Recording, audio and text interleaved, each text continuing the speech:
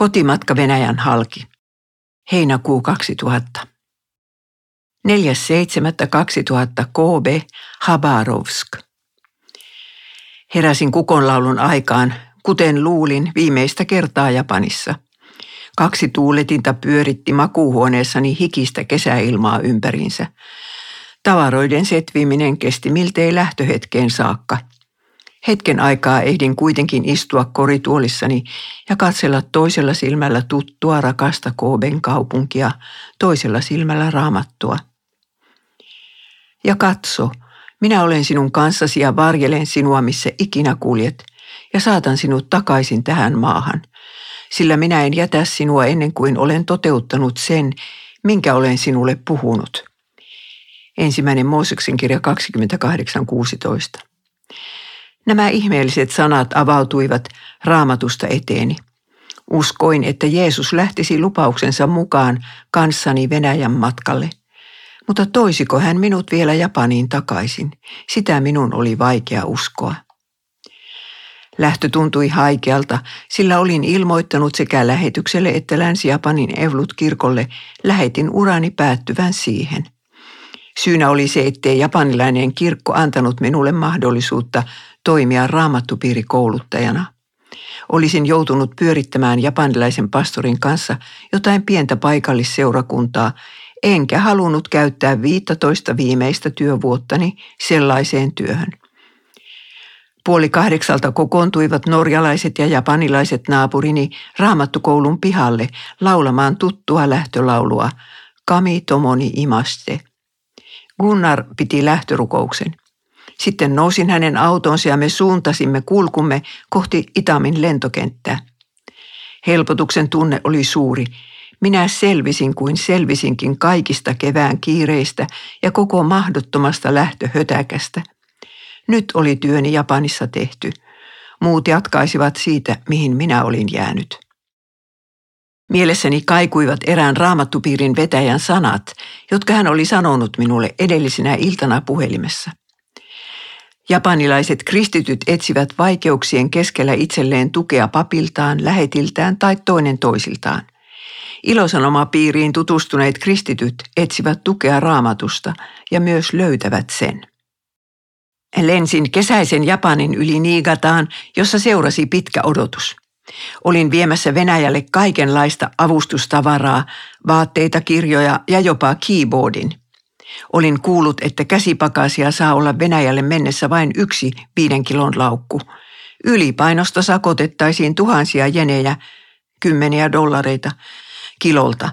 Ja minulla raukalla, kun oli ruumaan menevän matkalaukun lisäksi 30 kiloa tavaraa repussani ja kassissani. Tiesin, etten voisi maksaa satoja euroja mukanani tuomasta roinasta. Mitä siis tekisin? Minne heittäisin ylimääräiset tavarani? Kun muuan kaunis, suoraselkäinen japanilaisrouva oli selvittänyt omat tavaransa lähtötiskillä, menin kysymään häneltä, millaiset säännöt venäläisillä loppujen lopuksi oli. Juu, he ottavat kyllä rahaa jokaisesta ylimääräisestä kilosta. Muutin siis tavaroitani laukusta toiseen niin, että minulla oli täysi pakkaus selässä ja vähän vähemmän laukussa, mutta silti yhä 20 ylimääräistä kiloa käsipakaseissani. Tuollaisena kuormakamelina marssin tiskille.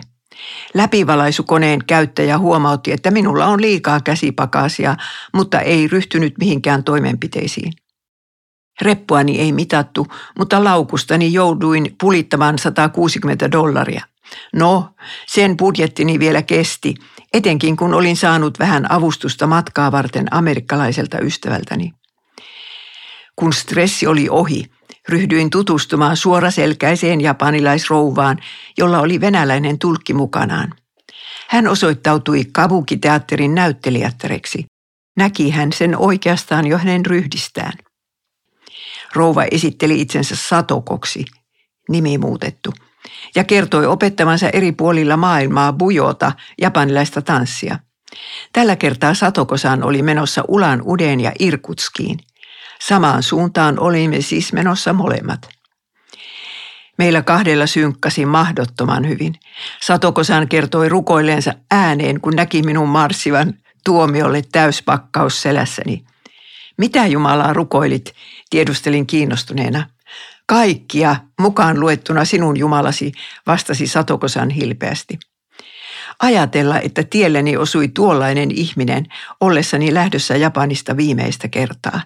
Se tuntui minusta Jumalan antamalta ylimääräiseltä lähtölahjalta. Lento Habarovskiin sujui ongelmitta. Kozlovit olivat minua kentällä vastassa. Ulkona oli lämmintä yli 30 astetta ja ilma täynnä jotain lentäviä pikkuötököitä. Seuraamme liittyi kohta myös Satokosan tulkkeineen, joten Baabelin kielten sekoitus oli suuri. Satokosan kirjoitti muistiin Kozlovien puhelinnumeron ja aikoi tiedottaa minulle, missä hotellissa hän asuu Ulan-Udessa. Annoin puolestani hänelle japaninkielisen Johanneksen evankeliumin, jonka satuin löytämään laukustani. Satokosanin tulkille ojensin kokonaisen venäjänkielisen raamatun, jonka olin siepannut mukaani Kooben raamattukoululta. Ja siinä he sitten olivat, Roman ja Tanja, tosi nuutuneen näköisinä. Sain kuulla, että he olivat myöhästyneet junasta aikataulun muutosten tähden edellisenä iltana ja ajaneet 800 kilometriä Vladivostokista Habarovskiin yötä myöten hirveässä helteessä. Auton takaosassa oli laatikollinen upouusia Johanneksen ilosanoma-oppaita venäjän kielellä, kannessaan sisareni piirtämä kuva Jeesuksesta ja Mariasta tyhjällä haudalla. Ajelimme hotelli Amuriin, jossa yöpyminen maksoi vain $15 vuorokaudelta. Rekisteröintini saatiin heti hoidetuksi. Sitten istuimme huoneessani, joka oli kuuma kuin sauna ilman löylyä. Annoin Romanille $1,000 kirjan painatuskuluihin ja palkkaan. Rahat olin saanut lahjana eräältä kristityltä japanilaisrouvalta. Omalta kirkoltaan Roman parka ei ole saanutkaan palkkaa pitkään aikaan. Tanjalle annoin laukun täyden verhoja, liinoja ynnä muuta sellaista. Olin nähnyt edellisellä matkallani, miten karulta nuoren parin asunto näytti. Ja seurakunnalle lahjoitin keyboardin. Kun Kozlovit olivat lähteneet, minulla alkoi uskonkoulu. Kun avasin kuuman huoneeni ikkunan, löi liikenteen melu päin korviani ja hyttysiä tulvi sisälle pilvin pimein. Väsytti. Koitin nukkua ensin ikkuna auki, sitten kiinni. Välistä heräsin raapimaan hyttysen puremia. Jeesus, oletko sinä tässä? Kysyin epätoivoissani. Olen, kuului ääni pimeyden ja metelin keskeltä. Johonkin aikaan olin sitten nukahtanut ja vedellyt hirsiä aamuun asti. 5.7.2000 Habarovsk. Söin aamiaista hotellin ravintolassa kiireettömästä aamusta nauttien. 10 ilmestyivät Kozlovit ovelleni 3 ruusun ja huonojen uutisten kera. Kaikki torstain junat Ulan-Udeen olivat tupaten täynnä. Lippuja ei ollut enää saatavilla yhtäkään. Miten minä siis pääsisin jatkamaan matkaani Siperiaan, jossa kollegani Arja oli suunnitellut minulle ohjelman valmiiksi? Japanilaisessa matkatoimistossa minulle oli kerrottu, että voisin yhtä hyvin ostaa lippuni Venäjältä, jossa se maksaisi vain puolet ulkomaan hinnasta. Tarkoituksemme oli sitä paitsi ollut, että Roman lähtisi tulkikseni ja matkustaisimme yhdessä 3 päivän matkan Ulan-Udeen. Olin iloinut etukäteen mahdollisuudesta saada opettaa kaikessa rauhassa Romanille kristinuskon totuuksia, joten olin äärimmäisen pettynyt. Koitin kuitenkin olla näyttämättä sitä nuorelle parille. Totesin vain, Roman pääsee mukaan, jos se on Jumalan tahto. Jollei pääse, niin silloin se ei ole hänen tahtonsa. Minun piti joka tapauksessa hankkia itselleni lentolippu Novosibirskistä Pietariin, joten lähdimme uudelleen lipputoimistoon. Siellä meitä komenneltiin luukulta luukulle. Ei sitä asiaa täällä hoideta, ulkomaalaisille on eri toimisto ja siihen tyyliin. Miten tämä maa voikaan olla näin tehoton, huokailin mielessäni. Ainoa lohtuni oli se, etteivät virkailijat löytäneet viisumistani mitään rajoituksia sen suhteen, minne saan mennä ja minne en. Sitten tapahtui ihme. Saimme kuin saimmekin ostetuksi minulle ensimmäisen luokan lipun Ulan-Uden junaan, mutta se olikin sitten ehdottomasti viimeinen. Maksoi vain $80. Roman jäi lippua vaille, mutta aikoi yrittää lahjoa vaunupalvelijan ottamaan hänet mukaan. Hän voisi kyllä nukkua missä junan nurkassa hyvänsä. Iltapäivällä läksimme Andrein kirkkoon pitämään ilosanomakoulutusta. Roman oli pyytänyt tätä nuorta tietokonegurua mukaan ilosanomatiimiin. Olin luvannut maksaa hänelle tuntipalkkaa nettisivujen luomisesta. Andrei oli kovin skeptinen 3 päivää kestävän junamatkani suhteen. Miten sinä uskallat nousta tuohon junaan, hän kysyi. Ulkona on 37 astetta lämmintä ja junassa vielä enemmän. Vähän aikaa sitten muuan amerikkalaisporukka tuli Ulan-Udesta Habarovskiin enemmän kuolleina kuin elävinä. Kauhistuin. Miksi minä hullu tulinkaan tähän maahan sen sijaan, että olisin matkustanut Japanista suoraan Suomeen? Siksi, että minä kutsuin sinut tänne, kuulin Jeesuksen äänen viereltäni. Ja kun minä avaan, ei kukaan voi sulkea. Minä päästän Romanin junaan, jos tahdon. Ja muistelepa vain lempipsalmisi sanoja. Aurinko ei polta sinua päivällä eikä kuu yöllä. Moni ihminen rukoilee tämän matkan puolesta ja minä kuulen heidän rukouksensa. Koulutukseen tuli 18 henkeä, kun meidät kouluttajatkin lasketaan mukaan. Kävi ilmi, että melkein kaikki olivat käyneet kurssin jo huhtikuussa ja vetäneet jotain piiriä sen jälkeen. Keskustelimme tällä kertaa samarialaisen naisen kohtaamisesta Jeesuksen kanssa vastapainetun Johanneksen oppaan avulla. Sitten Roman ja Tanja kertoivat kokemuksiaan piirin vetäjinä. Myöhemmin menin kävelylle Amurjoen rantaan 3 mukavan venäläismiehen kanssa. Lämmintä oli pitkälti yli 30 astetta, vaikka oli jo ilta. Nautin joka hetkestä, sillä ilma oli kuivaa. Sehän tarkoittaa, että varjossa on viileää ja saunaefekti puuttuu täysin. Kuulin, että tänä vuonna suuri Amurjoki kuivuu kuivumistaan ja saastuu saastumistaan. On traagista, jos se muuttuu uimakelvottomaksi, sillä silloin habarovskilaiset menettävät pääasiallisen huvituksen lähteensä. Nytkin Amurin ranta oli täynnä auringonpalvojia. Venäläiset eivät näköjään pelkää ultraviolettisäteitä, vaan kärventävät nahkaansa surutta. 6.7.2000 yhä Habarovskissa. Aamu aukeni taas helteisenä Habarovskin ylle. Täytyy sanoa, että tämä kaupunki on paljon kauniimpi kesällä kuin talvella, koska ankeus peittyy silloin vihreyden alle. Meidän piti mennä taas lipputoimistoon, tällä kertaa ostamaan lippua Ulan-Udesta Irkutskiin. Yllättäen kävi ilmi, että edellisenä päivänä ostamani biletti olikin tarkoitettu perjantain eikä torstain junaan. Myyjä oli ilmoittanut päivämäärän Moskovan ajan perusteella. Ei puhettakaan, että olisin voinut siirtää lippuni torstaille. Olkaa onnellinen, että saitte edes sen, totesi myyjä kylmästi. Istahdin alas täysin lyötynä. Tällaistako tämä matkustaminen todellakin taas on? Arja on tehnyt minua varten ohjelman Ulan-Udeen ja nyt se menee ihan sekaisin. Mutta heti perään muistin, että Jumalan tahto tapahtuu joka tapauksessa. Kun hän avaa, ei kukaan voi sulkea ja kun hän sulkee, ei kukaan voi avata. Pidimme Raamattupiirikurssin toisen osan Andrein kirkolla. Tanja oli ihastuksissaan, mitä kaikkea hänen vetämässään piirissä oli opittu Betesdan ihmeestä. Pari henkilöä pyysi minulta yksityisesti taloudellista avustusta projekteilleen. En luvannut mitään. Tilanne oli nolo. 7.7.2000 Habarovsk. Koska kalenteriini oli ilmestynyt yksi ylimääräinen päivä, läksimme piknikille Kozlovit, Andrei ja minä. Ajoimme kaupungin ulkopuolelle ja aloimme etsiskellä sopivaa joenrantaa. Eksyimmekin välillä ajellessamme datsojen keskellä lehtimetsässä. Noilla kesämökeillä venäläiset viettävät kesänsä ja kasvattavat ruokansa.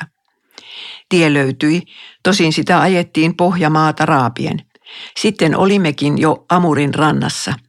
Juuri siinä vaiheessa ilmestyi aurinko näkyviin kaikessa kärventävyydessään. Keräsin kokoelman mitä ihanimpia pikkukiviä, jotka ovat pyörineet ikuisuuden tuon mahtavan joen pohjassa. Teimme nuotion ja paistoimme makkaraa. Tanja ja Roman uivat. Muuan kalastaja suostui ajeluttamaan meitä veneellään joen keskellä olevan saaren ympäri, mihin meni 40 minuuttia. Se oli päivän kohokohta. Kaukana Amurin toisella puolella siinsi Kiina. Vähitellen läksimme palailemaan kaupunkiin. Poiketessamme eräälle näköalapaikalle Roman huomasi, että hänen kukkaronsa oli kadonnut. Nuori mies arveli pudottaneensa sen taskustaan, vaihtaessaan vaatteitaan joen rannassa. Me muut jäimme katselemaan paria häkkiin suljettua Himalajan karhuparkaa Romanin palatessa rannalle etsimään rahojaan, ajokorttiaan, autonsa papereita ja 1000 ruplaa, $25. Valitettavasti niitä ei löytynyt enää mistään. Ihailin sitä, miten Roman menetykseensä suhtautui, otti sen Jumalan kädestä ja sanoi tarvitsevansa tätä opetusta. Tanjakin otti asian tyynesti vastaan, vaikka tiesi, että viikko kesälomasta menisi nyt virastoissa juoksemiseen. Hotellissa pakkasin laukkuni. Sitten otin unilääkkeen puoliskon tietäen, että herätys tapahtuisi kello 3. Tukahduttava kuumuus ahdisti minua, liikenne pauhasi ja hyttyset purivat. En voinut olla jännittämättä sitä, pääsisikö Roman kanssani ulan udeen vai joutuisinko matkustamaan yksin koko tuon pitkän matkan. Lähdethän sinä joka tapauksessa minun mukaani, kysyin vapahtajalta vielä viimeiseksi ennen nukahtamistani. Lähden, vastasi Jeesus, ja annan myös enkeleilleni käskyn varjella sinua kaikilla teilläsi. Siihen nukahdin. 8.7.2000 junassa. Heräsin 3:15 raapimaan hyttysten puremia. Saman tien minun oli jo noustava. 4 tuli Roman minua hakemaan. Juna oli myöhässä, joten epätietoisuuden piinaa oli kestettävä 4:15. Raahasimme tavarani ensimmäisen luokan vaunuun, sitten Roman liukeni jonnekin neuvottelemaan lipustaan vaunupalvelijan kanssa. Ja taas tapahtui ihme. Roman pääsi kuin pääsikin junaan maksamalla lipusta $130. $50 enemmän kuin mitä minä olin omastani maksanut. Mutta ei siinä vielä kaikki, vaan hän sai myös paikan ensimmäisestä luokasta ja suorastaan samasta vaunuosastosta minun kanssani. Siirrettiinkö siitä joku matkustaja toiseen hyttiin, se jäi meille epäselväksi. Ensimmäisen luokan vaunuosastossa on 2 laveria vastapäätä toisiaan, ei siis kerrossänkyjä. Päivällä laverit toimittavat sohvan virkaa. Katossa hyrrää ilmastointilaite. Kiehumispisteessä matkustaminen oli siis ihan turha pelko sekin. Niin sitten alkoi yhteinen matkamme. Roman kertoi minulle lisää juttuja lapsuudestaan. Voi hyvänen aika. Huokasin monesti tarinaa kuunnellessani, mutta Roman vain totesi. Juuri sellainen elämä johdatti minut Jeesuksen luo. Pidimme Raamattupiirin fariseuksesta ja publikaanista. Koitin siinä samalla opettaa nuorelle miehelle oikeaa vanhurskauttamisoppia. Kasteesta olemme eri mieltä, mutta Roman sentään kuunteli argumenttini ja lupasi lukea läpi kaikki Raamatun kastekohdat. Näin, että tämä asia on sinulle tärkeä, hän totesi. Saimme kuitenkin aikaan lihavan riidan ensimmäisestä uskonkappaleesta Romanilla, kun on päässään uskon sanan oppi ruumiista, sielusta ja hengestä. Tämä oppi vaikuttaa myös siihen, mitä siellä opetetaan Jeesuksen kuolemasta ja saatanan vallasta ihmiselämässä. Muutuin epäasialliseksi ja keskeytin Roman paran yhtenään. En ole kuullut muunlaista opetusta näiden 7 vuoden aikana. Mitä muuta sinä voit minulta odottaa, huomautti nuori mies surkeana. Tulin järkiini ja pyysin anteeksi. Silti minua hermostutti, kun Roman pyöritteli uskon sanan termejä ja tulkitsi Raamattua niiden läpi.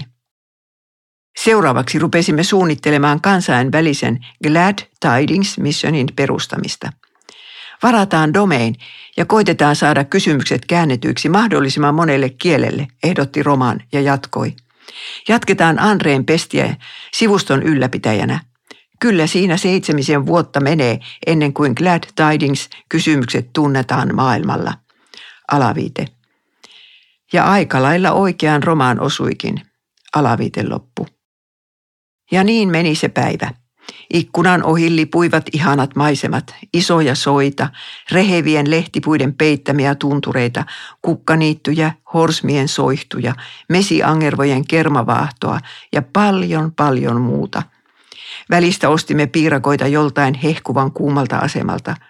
Illalla nukahdimme junan laulaessa meille tuutulauluaan ja liekuttaessa meitä kehdossaan.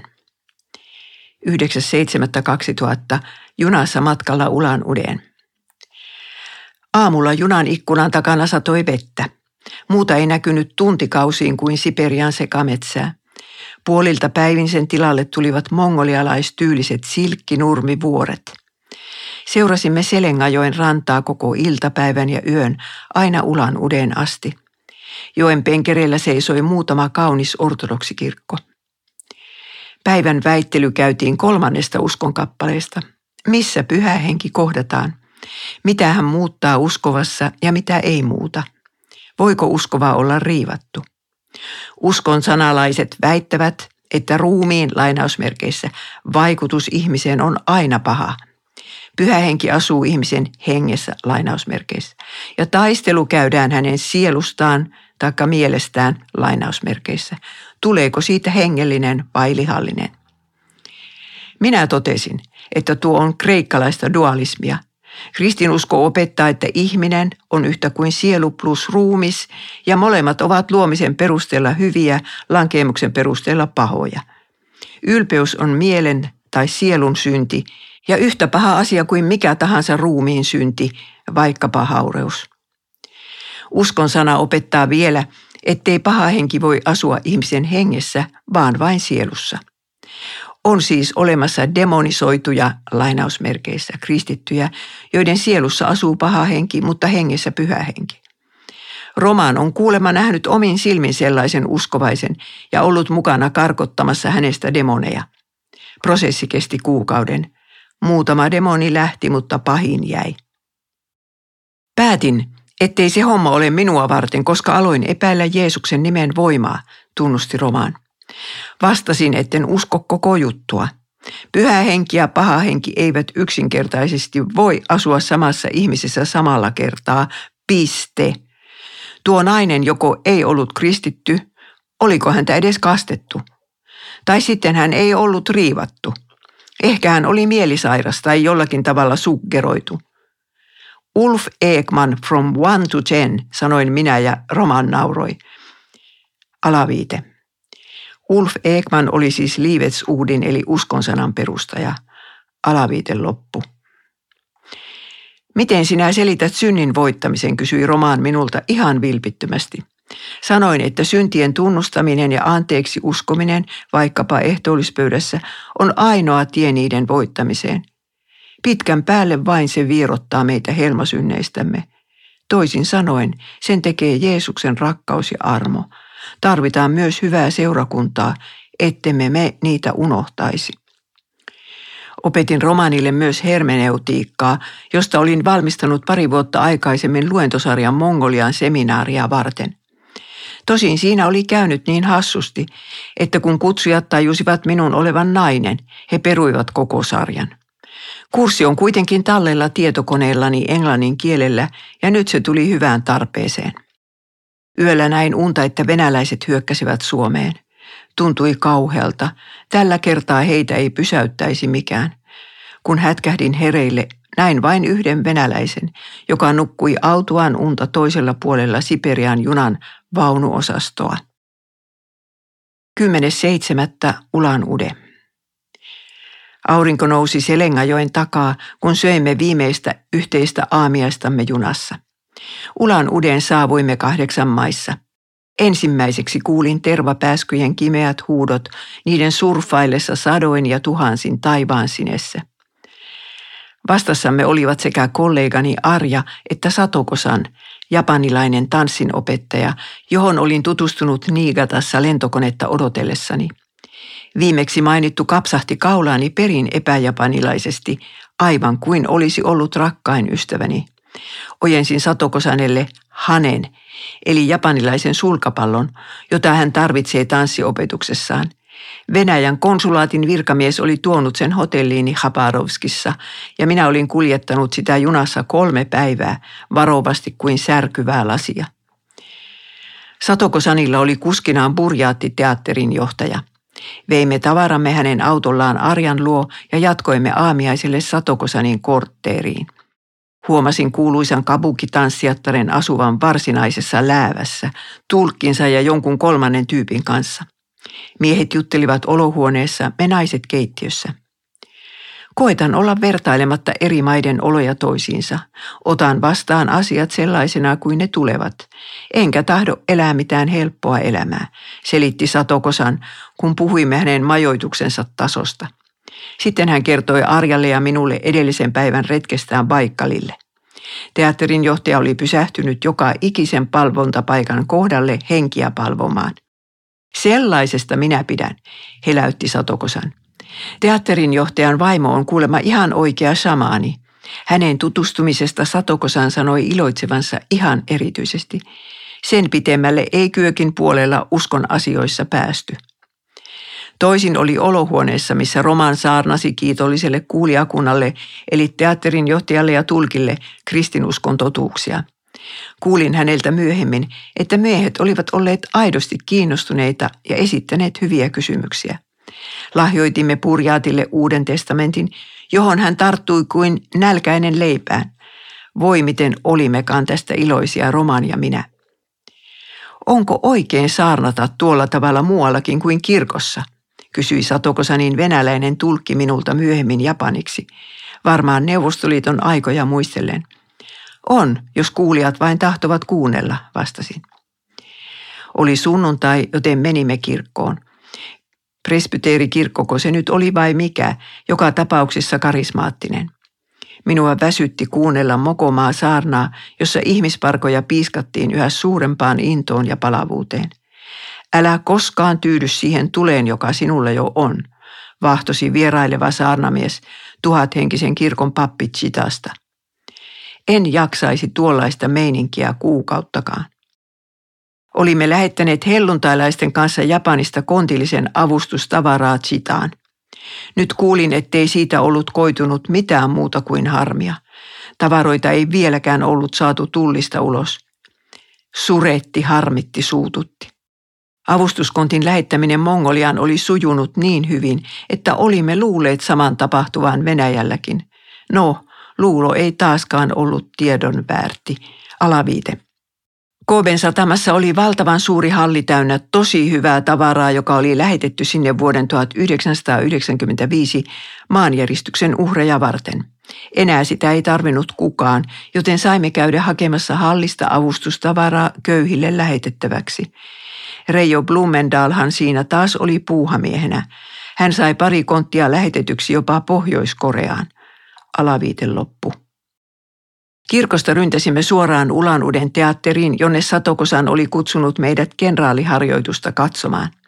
Esityksen nimi oli Kimono, ja se koostui japanilaisista tansseista, lauluista ja leikeistä venäläisten esittämänä. Toisinaan yleisöäkin pyydettiin mukaan. Roman oppi heti kendoon perusperiaatteet. Minulle tilanne oli vaikea, koska en ymmärtänyt venäjänkielisiä ohjeita. Satokosan oli upea kimonossaan, juuri niin shitojaka kuin japanilainen nainen ikinä olla voi. Alaviite. En osaa kääntää tätä sanaa suomeksi. Englanniksi se on graceful. Alaviite loppu. Roman ihaili häntä ääneen ja otti kuvia. Melkein 2 tuntia nautimme japanilaisesta kulttuurista, sitten meidän piti hyvästellä Satokosan ja lähteä omalle tahollemme.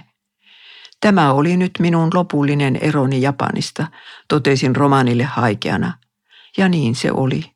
Sulkiessani tuon teatterin oven, jätin Japanin ja sen kielen taakseni lopullisesti. Alaviite. Ihminen päättää, Jumala säätää. En tiennyt tuolloin, että saisin 10 vuoden kuluttua kutsun Koben raamattukouluun ja vastaisin siihen myöntävästi. Alaviite loppu. Sitten meidän pitikin jo kiirehtiä Arjan luokse raamattupiiriä vetämään. Oli hirveä nälkä, mutta ruokaa emme siihen hätään mistään saaneet.